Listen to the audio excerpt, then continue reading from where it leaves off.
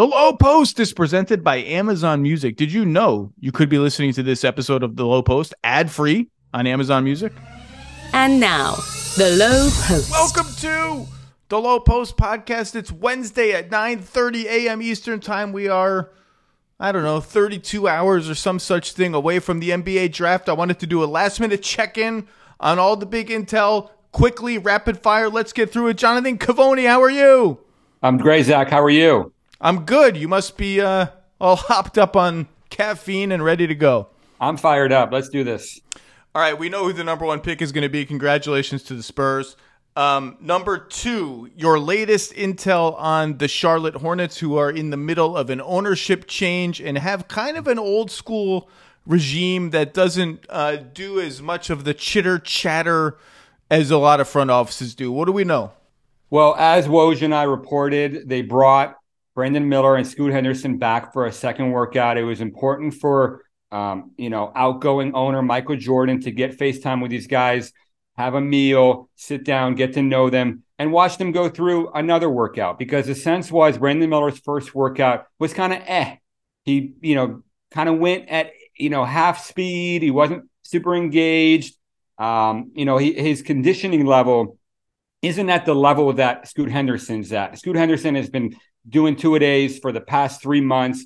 I mean, he's in incredible shape. He's an incredible athlete. And the sense of urgency on his part was so much greater in the first workout.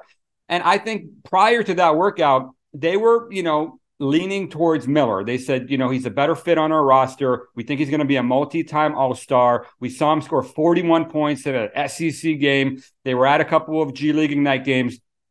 And Scoot Henderson didn't play hard, but they got the opposite impression from the first workout. So they brought them back for a second workout. And the intel that we're getting was that Brandon Miller was much better. He went much harder. He was told, hey, if you want to be the number 2 pick in the draft, which he very much does, you better prove it. And so he made shots. They put him in some, defensive situations where I heard he made some very, very impressive plays.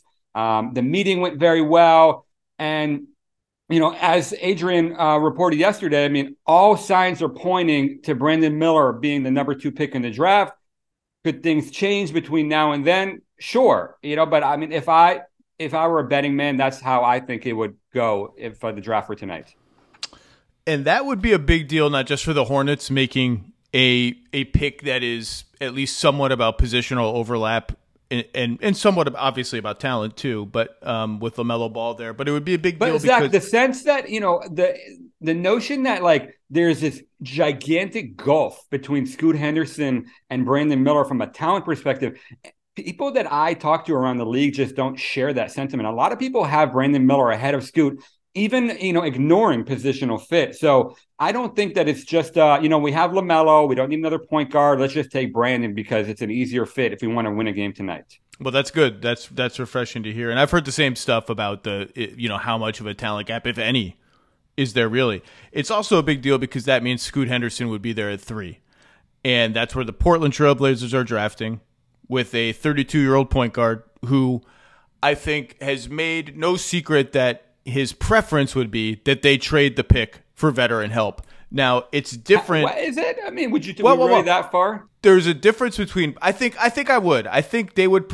His camp would prefer that, but there's difference between prefer and if you don't do it, all hell is going to break loose. And I think that gray area and that distinction is important. Also, Charlotte taking Brandon Miller and leaving Scoot at 3 would be a big deal because the Pelicans have made no secret of their adoration of Scoot Henderson.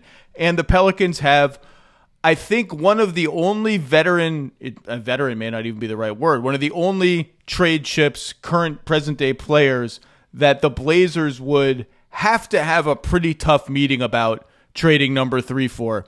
And that's Zion Williamson, obviously. The Hornets... yes, could they want Zion Williamson? Would they be interested? Sure, any team would at least have to have a meeting about Zion Williamson, but they're in much less of a win-now position or wannabe win-now position than Portland is. And that is the most interesting pivot point of the draft. We've already talked about it a lot. And the two big questions is Like, so we could talk about all these players that are theoretically available for number 3, right? The Raptors guys, the thing that Damian Lillard doesn't have to worry about as much as Joe Cronin and whatever the ownership situation there is, who's calling the shots from that perspective, is being a steward of the Trailblazers franchise over the long haul. Damian Lillard does not have to worry about that as much as that brain trust does. And so you look at the Toronto guys like Siakam, he's going to get paid a lot of money really soon. OG Anunoby, he's going to get paid a lot of money really soon as on an expiring contract. Are they worth a number 3 pick that, I don't know what you, I'd actually just pose this to you. Because you're a draft guy, I'm not. Most executives I talk to say this number 3 pick is worth more than the average number 3 pick in an average draft. Some drafts you have incredible top 3 or 4, some drafts you don't.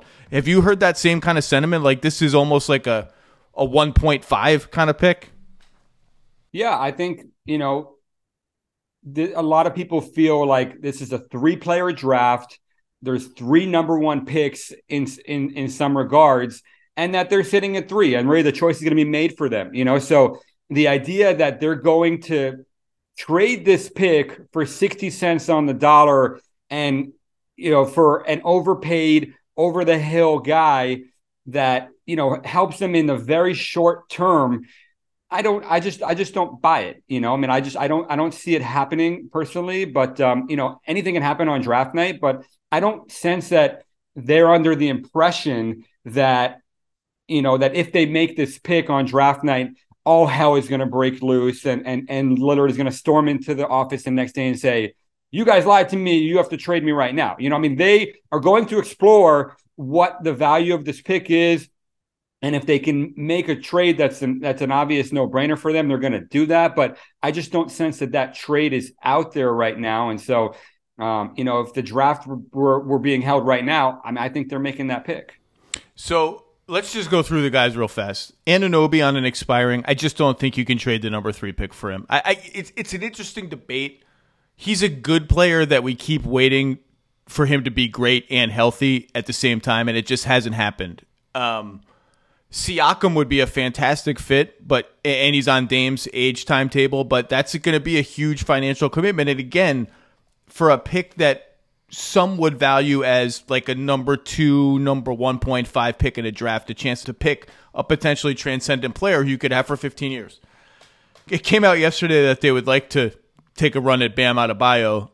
That was met with laughter from the front offices of the Miami Heat, who are not going to trade a step back kind of trade, let alone one involving Bam Adebayo, who they consider a franchise pillar, who has proven himself a playoff winner for a team that has made 2 finals in 4 years and has a superstar entering the back end of his prime, let's say. So that's not happening. Mikal Bridges, Dame has made no secret of his affection for Mikal Bridges. The Nets aren't going to do that. I continue to hear the Nets are not going to do that. Simons in 3 is not going to get Mikal Bridges to Portland. Even if Portland would do that, the Nets aren't. And when I push back on that, I've asked a lot of people, like, are the Nets being a little too haughty about what Mikal Bridges is and versus what Simons and the number 3 pick are? When you have that kind of discussion, what do you hear about the reasoning? I mean, some executives say, yeah, I think maybe they're turning up their noses a little bit, but I would say most that I've polled think the Nets are being rational. What do you think? I honestly haven't heard a ton about this, Bridges for number 3 conversation. Maybe because, like you said, it's just a non-starter for the Nets, and it probably might not be something that Portland wants to do either. So I just haven't really heard a lot about it. And part of it has to do probably with the fact that the Nets don't own their picks. And so for them to go into this, prolonged teardown when you don't own your own draft picks, that just doesn't make a lot of sense. You're just helping the Houston Rockets more than you're helping yourself. I hear that. And I hear Mikal Bridges is going to be an all-star from the optimists. And he's on a dynamite contract for 3 more seasons. Like, he's just too valuable. He's an incredible character guy. He's someone you want on your team long term, even though he's a little older than people think. I think, what is he, 27 or 28 already? I think he's a little older than people think. I can't really quibble with that. And I think what you said is hit the nail on the head. The Nets own so many picks from Phoenix and one from Philly and one from Dallas that I think you can trick yourself into the idea that they can do what some other teams have done where, we own so many picks from so many other places that we don't even have to worry about the fact that we don't control our own picks. We can do whatever we think is optimal, even if it's a teardown, because we're betting against all these other teams. And maybe at some point, even if, our picks are out of our control, we can luck into a high pick for one of those teams. But those picks, the majority of them are 2027 and later. 2023 Suns is already conveyed. 2025 Suns looks like a pretty good bet right now to be like a low first-round pick. Obviously, the Suns think could get a little volatile post-Beal. And the rest are 27, 28, 29. Like, that's a long time to wait for that wager to pay off. So I agree with you that that's a big part of the Nets' considerations here. Finney Smith, Royce O'Neal. I mean, those are the names that you hear more around the Nets, like, would the Lakers or the Nets, look at a deal with like 17 for 21 and Royce O'Neal? I mean, it probably makes more sense for the Lakers than it does the Nets. But I think those are the kind of trades that you might see potentially on draft night, more so than a Mikal Bridges trade. Yeah, I've heard the Nets are asking pretty steep prices for both of those wings from teams that have inquired about them. I know Cleveland is going to kind of be desperately searching around for wings, and the Nets do need to save a little money. That's one thing. The Nets, once they have Cam Johnson back, A, they have a million wings, and B, if they retain Cam Johnson, they're going to be right at the tax for a team that isn't worth being at the tax for. So I could see like one of those guys moving in a cost-cutting move that also brings back a draft asset. But from what other teams have told me, they are asking a ton for both of those guys. Real first-round pick equity. That's probably bigger, as you say, than moving up 4 picks in the draft. But things don't get really serious until, honestly, this afternoon, today, and tomorrow. Everybody's kind of posturing right now these past few days, in terms of asking for the moon. And then the prices are going to come down, I think, leading up to draft night. There's also the possibility, and I'm not sure how much I buy this, that the Nets look at the Portland situation and say, well, why can't we position ourselves to get Damian Lillard and keep Mikal Bridges and not go for number 3 and Simons with all the picks I just talked about? As I've said before, I think that would be a pretty interesting debate within Nets ownership and front office altogether, making that decision whether Dame at his age and at that salary, which is huge and worth it. It's Damian Lillard, first team, second team All NBA level player, still coming off the best season of his career. Whether that's the guy to cash in the chips for, depend a little bit on how many chips you're cashing in, right? Like, you hear people around the league now saying, well, did the Bradley Beal trade kind of re-normalize the market for some of these mega contracts? I'm not sure that's the case, considering the no trade clause and just that's a one-off. But it's an interesting thought process. If the price were right, I think you'd have to consider it. If it ends up being like all the chips, that's a tougher question for the Nets, knowing that at least a couple of teams like Miami are going to be sitting there saying, well, we're ready now with a team that's ready to win now, and we're ready to up the ante a little bit. Yeah, I'm not sure that there's a huge appetite on Portland's side to trade Damian Lillard. I just think that, they're going to build a statue of this guy when he retires, and he started his career there. They want him to end his career there. They really value, everything that he does, having him around their young players. They think he's in his prime. They think they can win now. They want to make another run at being competitive here, making the playoffs, and saying, hey, if we have the best player on the floor, we have a chance in any series against anybody in the West, maybe excluding the Denver Nuggets. Well, the Nuggets exist and are going to be really, really good. Well, that I just keep coming back then to Zion, not because I necessarily think any of this is really, really real and really, really imminent. I agree with, the teams that have called Portland about 3 have been shoved away pretty aggressively. Have you heard that same thing? Like it's just not realistically attainable. Have you heard that? Not for what's being offered. So I them making the pick, I don't think is just posturing. I don't think it's just a negotiating posture, and they really are looking to trade it to please Dame, and they're just trying to up the ante. I think as stewards of the organization, I really do think they would like to make the pick and try to tweak the team around Dame and at least get Dame to give them to the trade deadline to figure out how good they are with that construction of the team of Lillard, Simons, Sharp, Grant, Nurkic, Scoot, bring back Thibault or Reddish and Drew Eubanks and Trendon Watford, use the MLE, the big mid-level to fill out the bench. Not sure that's good enough. But the other question is like the other iteration of this where they go and get a big-time player. Is that team good enough? Where they trade the number 3 pick in Simons for a big-time player, are you throwing sort of good money after bad and ending up in like a slightly better place but ultimately the same place? That's the debate worth having, I think. Yeah, if a big-time player is out there, which I'm just not sure he is. The problem is that like there's not a lot of teams that, are looking to take that big step backwards and enter like into a rebuilding situation and trade one of their, maybe their best player for the number 3 pick. And that's where I think this is where the hurdles are in terms of like getting fair value for that pick. Spring is the best time to add new challenges to your training just in time for summer and warmer days. It's also the best time of the year to take a new look at your fitness routine, dial it up a notch, and continue powering on. Peloton's varying class lengths were designed with your personalized training in mind. Whether you'd like to add a 10-minute core session at the end of your strength class or take a 60-minute power zone ride to increase your endurance, Peloton classes help you focus on your needs and goals. They are also made to challenge you with a variety of classes like boot camps, boxing, full body strength, marathon training, all created to grow your skills or push you to improve in what you already excel in.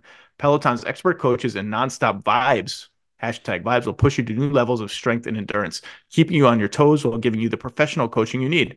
And with a wide variety of options, whether you prefer to run outdoors, row, or ride at home, or strength train at the gym, Peloton has something for you. Get your head start on summer with Peloton at onepeloton.com. That's onepeloton.com. You can now stream the most MLB games on DirecTV without a satellite dish. Yes! Catch the clutch hits, strikeouts, grand salamis, web gems with nothing on your roof. So who's there up there, whether it's roofers, Santa, birds, old-timey chimney sweeps, moody teenagers, thrill-seeking raccoons, watch out for them. You name it, they won't find a satellite dish. But you will find your MLB games on DirecTV. That means DirecTV is your home for baseball this season. Root with nothing on your roof. Yes, stream your team. Call 1-800-DIRECTV or visit directtv.com. Sign up today. Claim based on total games carried on sports networks. Sports availability varies by zip code and requires choice package. What are you hearing on Zion? Like, is this? Are we just spinning our wheels for no reason? I mean, I said it a week ago that I would be very, very surprised if Zion got traded, and nothing. And that hasn't changed. Nothing has changed. Yeah, I mean, I don't see Zion getting traded. They were the number 1 team in the West when he got hurt. If he's healthy, he's a top 5 player in the NBA. I mean, when he's played, he's been incredible. Like everybody's searching for that type of player. I'm just flashing back in my mind to the Zion Williamson draft. The amount of hype that there was around this guy. I mean, the season that he had at Duke was so incredibly impressive. I mean, he might be the best athlete in the league. He can handle, he can pass, he can shoot. I mean, you can play him in any position. And I just don't, it's going to be so hard. They haven't to really cash in their chips and trade Zion Williamson at this point with all the noise around him now. I just, I don't see it, but anything can happen, I guess, tomorrow. Yeah. It's just such a tough question on multiple fronts, like from both perspectives. The risk of if he hits for another team, and he's just starting a 5-year contract. He's just starting it now. Like, it's not like New Orleans is under any time pressure at all. He's 22 years old. And it's not even a bad contract, even given his health issues. Like it's the mini young guy max. You could totally live with that and live with the risk, and it's got all the stipulations in the way that it works. From Portland's perspective, if this were ever, and again, I'm with you. Like it's hard to know what to believe at this time of year. There's a ton of posturing. The reason I keep this discussion alive is because although I've heard the same stuff on both ends of this that you've heard, the unlikeliness of Zion being traded, Portland taking number 3 and using it on a young player being more than just a posturing stance, this feels like the one where, as you said, when things get on the clock, a lot can happen in the next 48 hours. It's the one where there's like enough smoke that I'm not extinguishing it completely. And from Portland's perspective, you think, well, he was at his healthiest and most committed when he was here working out in Portland around Nike, right, in the offseason. And I think he's a guy that Dame would be interested in trading that pick for. And if it hits, it's a once-in-a-lifetime chance. It's a once-in-a-lifetime chance. The if is obviously bigger with Zion than almost any player in the league.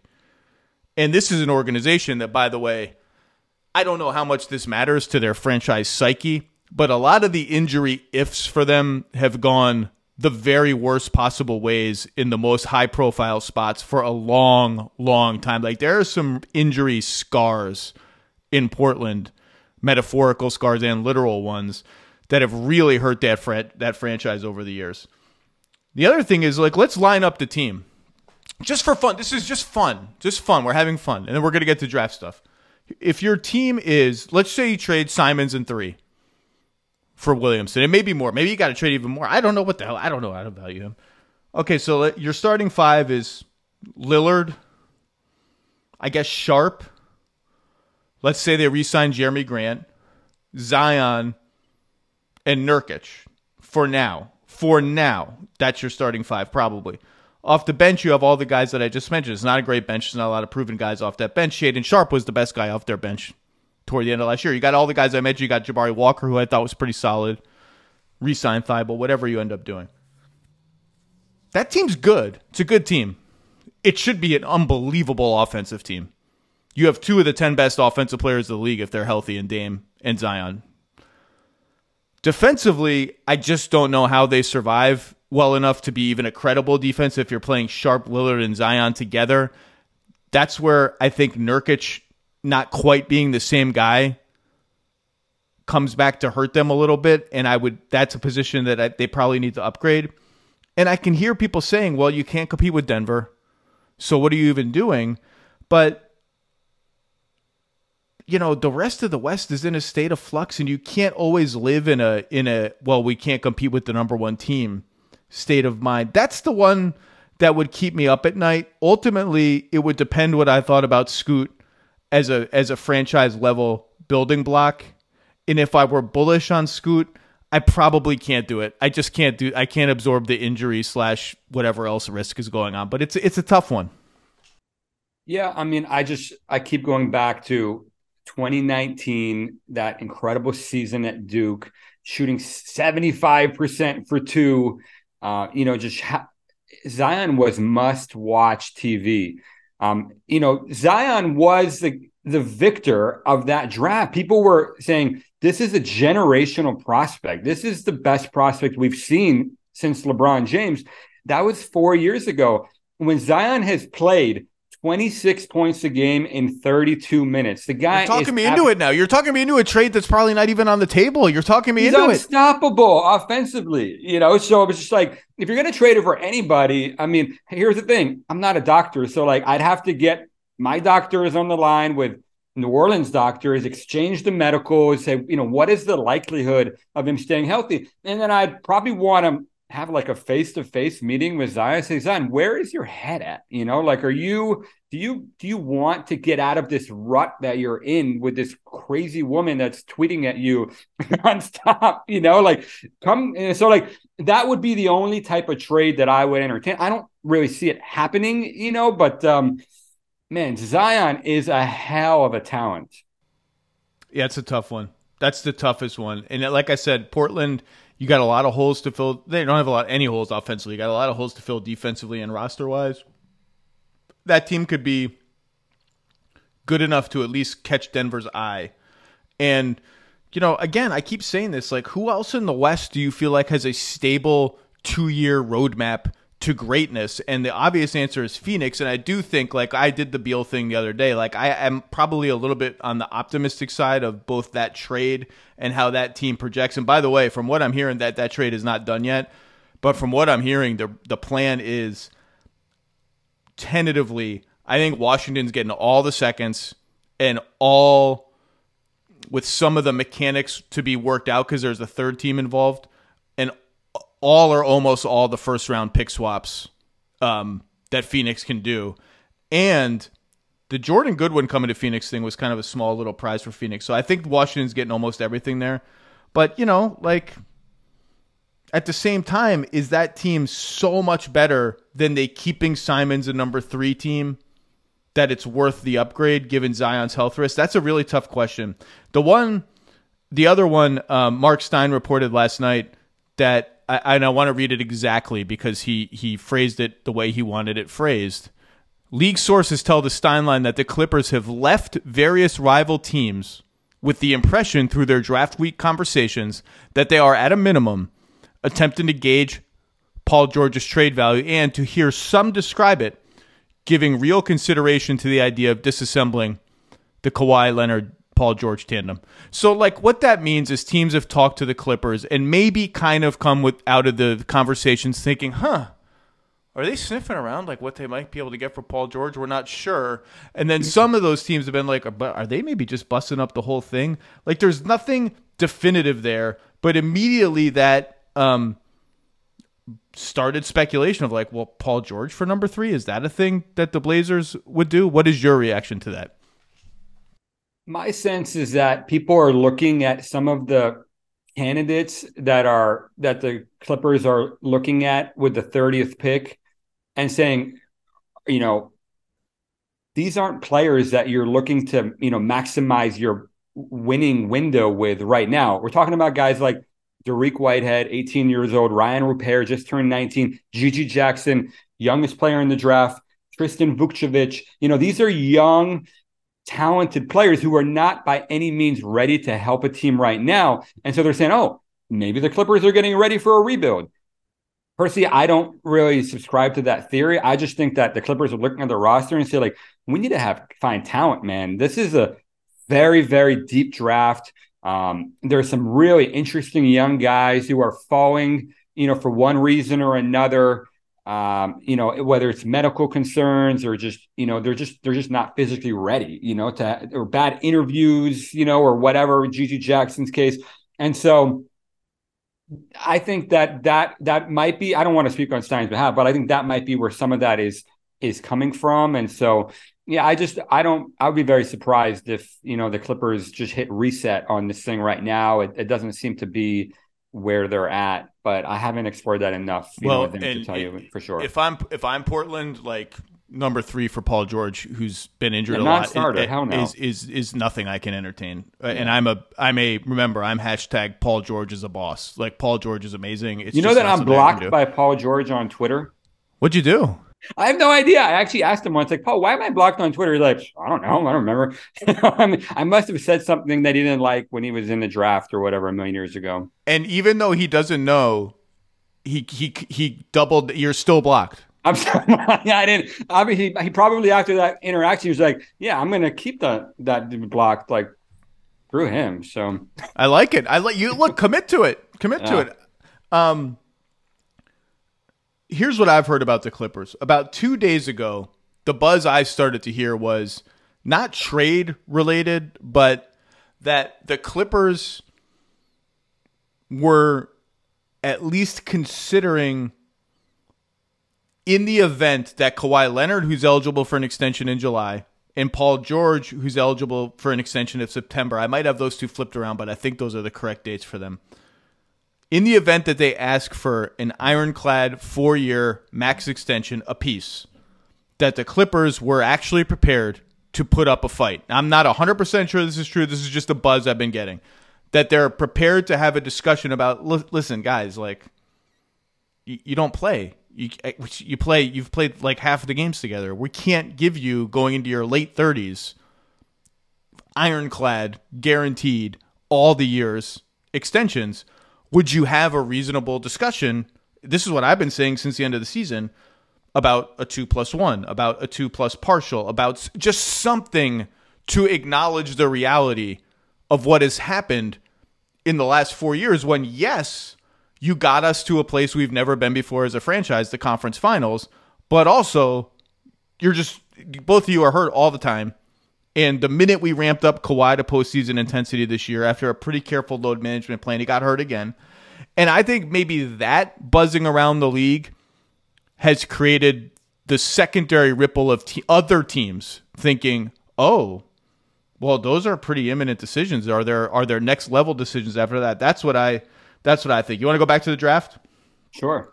Rapid fire. Precious little talk wait, is there any more Portland stuff? Have we done all of it? I think we've done all of it, right? There's no... As of now, if both you and I were betting money on it and we are not, I think you and I would bet on stability, that Portland makes the third pick and Zion stays in New Orleans. But obviously, I would be barfing in my toilet if I bet a lot of money on it, like in the hours leading up to the draft. This is the NBA. Anything can happen. Shopping for Mother's Day is usually a challenge because you wait until the last minute. Shame on you, by the way. But Macy's Gift Finder makes it incredibly fast and easy to find the right gift just in time for Mother's Day. Whether you're shopping for your sister's first Mother's Day or your fashionista mom who loves to make a statement, Macy's Gift Finder has so many great gift ideas, you can easily pick out something special to celebrate them both. You can shop by price, anywhere from $25 and under to $100 and under. You can also sort by category like fragrance, handbags, more, or gift lists like for the mom who has everything. Pre-wrapped gifts, gifts for grandma. You can find top brands like Studio Pro model Beats headphones, Polaroid cameras, and Samsung smart TVs. So what are you waiting for? Mother's Day is May 12th. That's very soon. It'll be here before you know it. Macy's has the perfect gift guide to make picking something for your mom easy this year. Head to Macy's.com/gift finder today. That's Macy's.com/gift finder. Precious little buzz about Houston at 4 and Detroit at 5. You released a new mock yesterday with Jeremy Wu. Are they just making those picks at this point? I mean, teams are still trying to jostle around, but what do we hear about those two teams? All indications are that, from around the league, people I trust, is that people are penciling in Amen Thompson into that spot. He had a fantastic workout there, apparently, probably his best one. I know that, so I think that Amen Thompson is probably going to be the pick there. There's still a lot of question marks around Harden. Is that window closing there? And so it's going to be very hard for them to. Is the Harden to, you mean what window? Harden to Houston, it's like, I don't, a month ago or 3 weeks ago, it was like, oh, Harden to Houston, done deal. It's the story has completely flipped since then. And so I just think Houston is going to go into tomorrow with the assumption that we don't know what's going to happen with Harden. We're going to take the best player we can at 4. And I love Amen Thompson, man. This guy is a mega, mega talent. I just actually working on a kind of an OTE thing. So I've been rewatching a lot of OTE stuff. Holy cow, is this guy talented? I mean, if I'm a Houston Rockets fan, I'm very, very excited to have him on my roster. So I think Amen Thompson at 4. And then 5, to me, is where the draft really starts with Detroit. We all kind of had Cam Whitmore there at 5 initially. A lot of teams have moved off that. We're hearing different things now. Jarris Walker potentially. A lot of Asar Thompson buzz there at 5. So if the Thompson twins could go back to back 4 to 5. You hear teams like Utah would love to trade up with 9 and 16, but I don't think that ownership is going to be very excited about trading down. They had some opportunities to trade down last year at number 5 with Jaden Ivey, and ownership said no. So I don't think that. I think they're going to be standing pat, is my understanding, and it feels like Asar Thompson right now, but that's very tentative at this stage. The two teams that other teams tell me they've heard either from the most or just the most. Not noise, just like activity from are Atlanta and Dallas. Now, maybe not the most, but among the kind of busiest. Atlanta is picking at 15.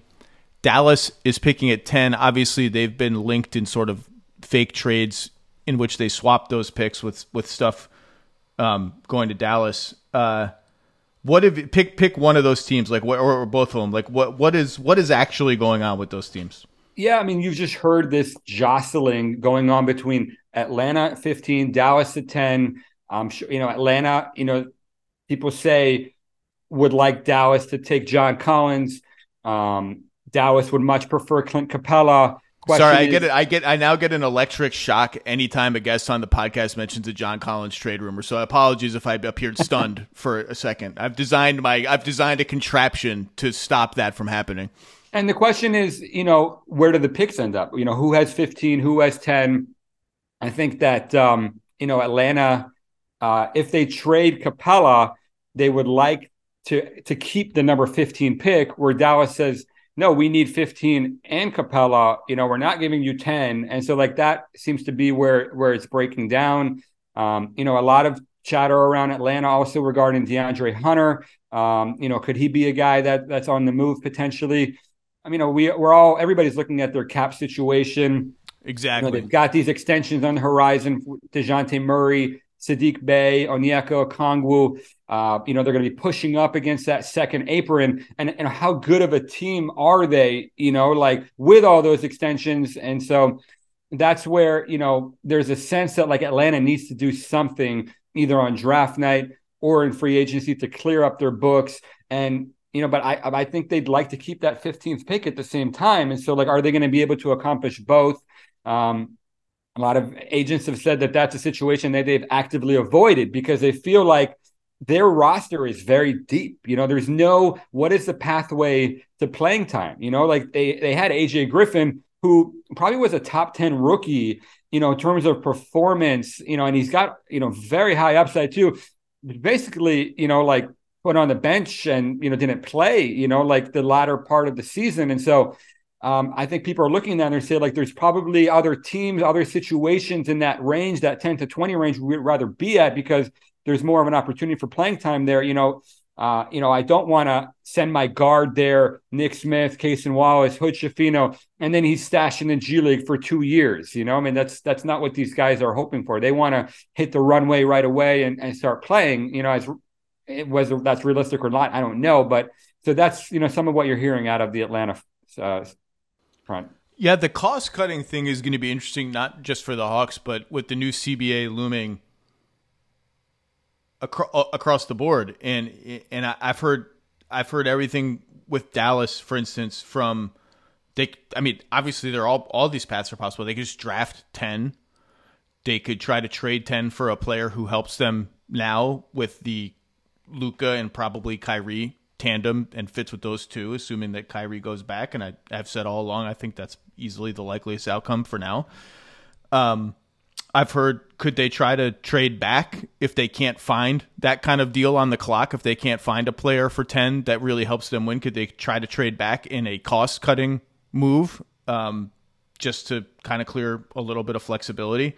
I think those kind of cost moves are going to be interesting to monitor. Utah 9, 16, and 28, and a whole boatload of cap room. Maybe the team with the most immediate optionality in the NBA. Not only do they have a whole boatload of cap room, they have unprotected Minnesota picks up the wazoo, unprotected Cleveland picks up the wazoo, extra other picks in the wazoo. They could do, if they actually wanted to make a run at 3, which I don't think they do because the price is so prohibitive, they could do what we always thought the Thunder might do and what the Thunder have done kind of in piecemeal mode over the years of like, here's some extra picks, a lot of them. Can we get from 9 to wherever? I haven't heard much chatter about that. Have you? They just have so much stuff. Oh, I've heard that they've reached out about 5. They reached out about 6. They've reached out about 7.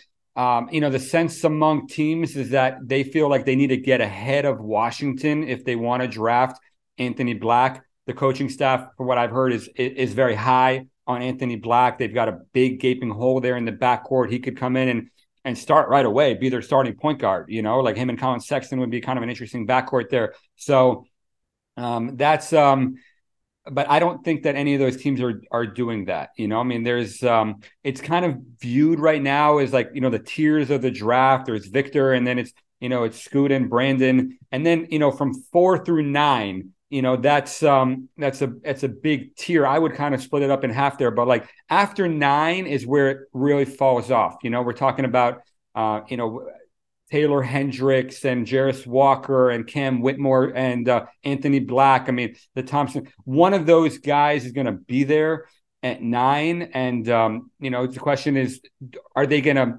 settle for like the 9th best player in that tier? Or like, could they trade out? I don't know. Like you said, they have a lot of flexibility. They can go a lot of different ways, but I think 9 is also, it's a pretty interesting spot to be in the draft if a Whitmore or a Taylor Hendricks is there. One thing I'm pretty confident Utah is not going to do is splurge on a free agent who really doesn't fit their timeline. They have all this cap space, but the free agency class is pretty weak. I liked the idea of Van Vliet for them just to get a floor general there, but I don't think that's a thing that is going to happen based on what I've heard. Just an interesting team. Ditto for Indiana, who has, 7, 26, and 28 or something like that? 29, yeah. I know a lot of teams 32. have and 32, which was a lottery night, sort of flipped the right way for them to get 32. That's a Houston pick, is it not? I can't even remember whose pick that is. I know a lot of teams have called Indiana to get to 7. They're another team that has a bunch of picks and cap space this summer. What are you hearing about them? I think there's a lot of options on the table for them. They could trade down, they could trade out, but I mean, my sense is that like there's a lot of talent in this group, and so it's going to be hard for them to move off that pick. You see this every year. Teams get these players in for workouts. They do all this research on them, and they fall in love with the talent. And in this case, I think it's very much justified. Like you look at a guy like Asar Thompson, for example. If he's there at 7, not sure he is. That's going to be hard for them to move off that, or a Jarris Walker or somewhere like that who could actually really fit their roster right now. So my sense is that ownership is being very patient in Indiana, which is kind of a far cry from how they were 5 or whatever plus 10 years ago. They are looking at, what happened in Denver, the way that they built their championship team. And they're saying, guys, let's not cut any corners. For us to trade the number 7 pick for DeAndre Hunter or somewhere like that doesn't make a lot of sense. Let's get the most talented player we can get here, regardless of position, and let's just build for the future because we have something very promising we're building here. Tyrese Halliburton, maybe the best passer in the NBA. Ben Mathurin had a good rookie year. Miles Turner had a rejuvenated season. They've got some very interesting, young guys on top of that. So I think I think my guess is Indiana stands pat. But, if people keep, adding on more and more to these trade offers, maybe it just gets to the point where they have to make a deal. It's going to be an interesting night. I just keep coming back to Portland at 3 and the fascination that everyone has about what they're going to do there. And even if there's just a 2%, 5%, whatever chance of like a 3 for Zion swap being actually in play, that's got to be awfully tempting. It's got to be awfully tempting. Even though Scoot is also awfully tempting. And, if you take Scoot and Dame gets mad, you got to be prepared to live with that. Now, how like we talked about. But don't you know that's coming? If this guy's in your building every single day, watching Scoot Henderson work out, watching Scoot Henderson film, sitting in on their draft meetings, talking strategy, like, don't you think they've had this conversation with them? I would assume so. Yeah. So, and also like all these people are human beings. I'm sure people are torn in multiple directions and have multiple things that they'd like to see happen or things that they're debating between and feel strongly about on both sides. And, we saw with Beal and Dame have been connected for so long as these giant contracts and the will they, won't they kind of thing. We saw with Beal that Washington was basically able to, like, everybody washed their hands of it looking more or less okay. Like Washington went to Beal and was like, I know you want to win and you want to win here. I don't think we can do that on your timetable. Let's take care of this in a way that makes you happy and us happy and tells the world we knew all along that your priority was to win in Washington and we just couldn't make that happen. And so this was the situation. Like, optically, I think that was a good move for Washington, good move for Beal. And I don't know what's going to happen with Dame, but like you said, you think they would know the answers to these questions with 40 hours left before the draft. Anything else you want to hit before you get out of here? You wanted to talk about Toronto. What do they do on draft night? I don't know. We talked about Siakam and Anunoby. Gary Trent opting in and presumably getting an extension was kind of interesting. Interesting for both sides. You look at Masai Ujiri's history. This guy is not afraid to take a swing. He did it with Kawhi. Kawhi was hurt. He didn't want to be, there were question marks about whether he wanted to commit to Toronto long-term. They took him on a rental for 1 year. And so, I think the Raptors are a fascinating team because they could go in so many different directions on draft night, And so what do they want to do? Do they want to trade up? Do they want to go get a star? Do they want to tear it down? I don't know, but just Masai seems like the kind of guy who, does not give a like he will take a swing. He came into a press conference and said Brooklyn, so like he might, who knows what they're going to do on draft night. And I think that's kind of an interesting storyline because they have a lot of talent, like Pascal Siakam, 24, 8, 6 assists last year. I mean, OG Anunoby, one of the best two-way players in the league. Gary Trent opting in. Scotty Barnes is rookie of the year. Their situation is still very attractive. I think if you're ranking, the futures of NBA teams, I mean, they have to be in the top 10. And you're talking about ownership and their fan base and, the city that they're in. So I think Toronto is going to be a really interesting team to follow on draft night. Yeah, for sure. For sure. The interesting thing about Siakam is I think the jury's out. He's not a number one option on a great team. That's not what he's going to be. But he's played like that now for several seasons in terms of how much the ball is in his hands and how much he commands all the attention and runs the offense. It would be interesting to see him transition back if they ever were to move off of him. The team getting him would presumably want to do so to transition him back into a secondary number 2 option kind of role. It'd be interesting to see how he would adapt to that. I think fine, but it would be – there is just such a duplication of not just skills but sort of style between Anunoby and in particular Barnes and Siakam that at some point, unless somebody makes a leap as an outside shooter between Pascal and Scotty, at some point one of those guys is going to have to move, and it's not going to be Scotty because he's going to be the future of the team. But to your point, that doesn't have to be now. Doesn't have to be now despite the salary pressure and the contract timetable pressure. There's a lot going on, Jonathan Givony. We have a lot of work to do. I'm heading into the city for a whole bunch of meetings. You got to just get into your bunker with 9 phones like Joe Dumars and get to landline work and get a landline just in case somebody's got to reach you and cell reception is down. Do you have a landline? I like the idea of you having like a red phone on your desk just in case. No, maybe I need one, but I haven't had one ever, honestly. So maybe that's something I need to look into. Just pay $30 a month for nothing. for the security of the call can come to the landline if need be. Jonathan Givony, your coverage is second to none. Buckle up. Try to take like a 20-minute power nap. Get ready. Thank you, sir. Thanks, Zach. Have a good one.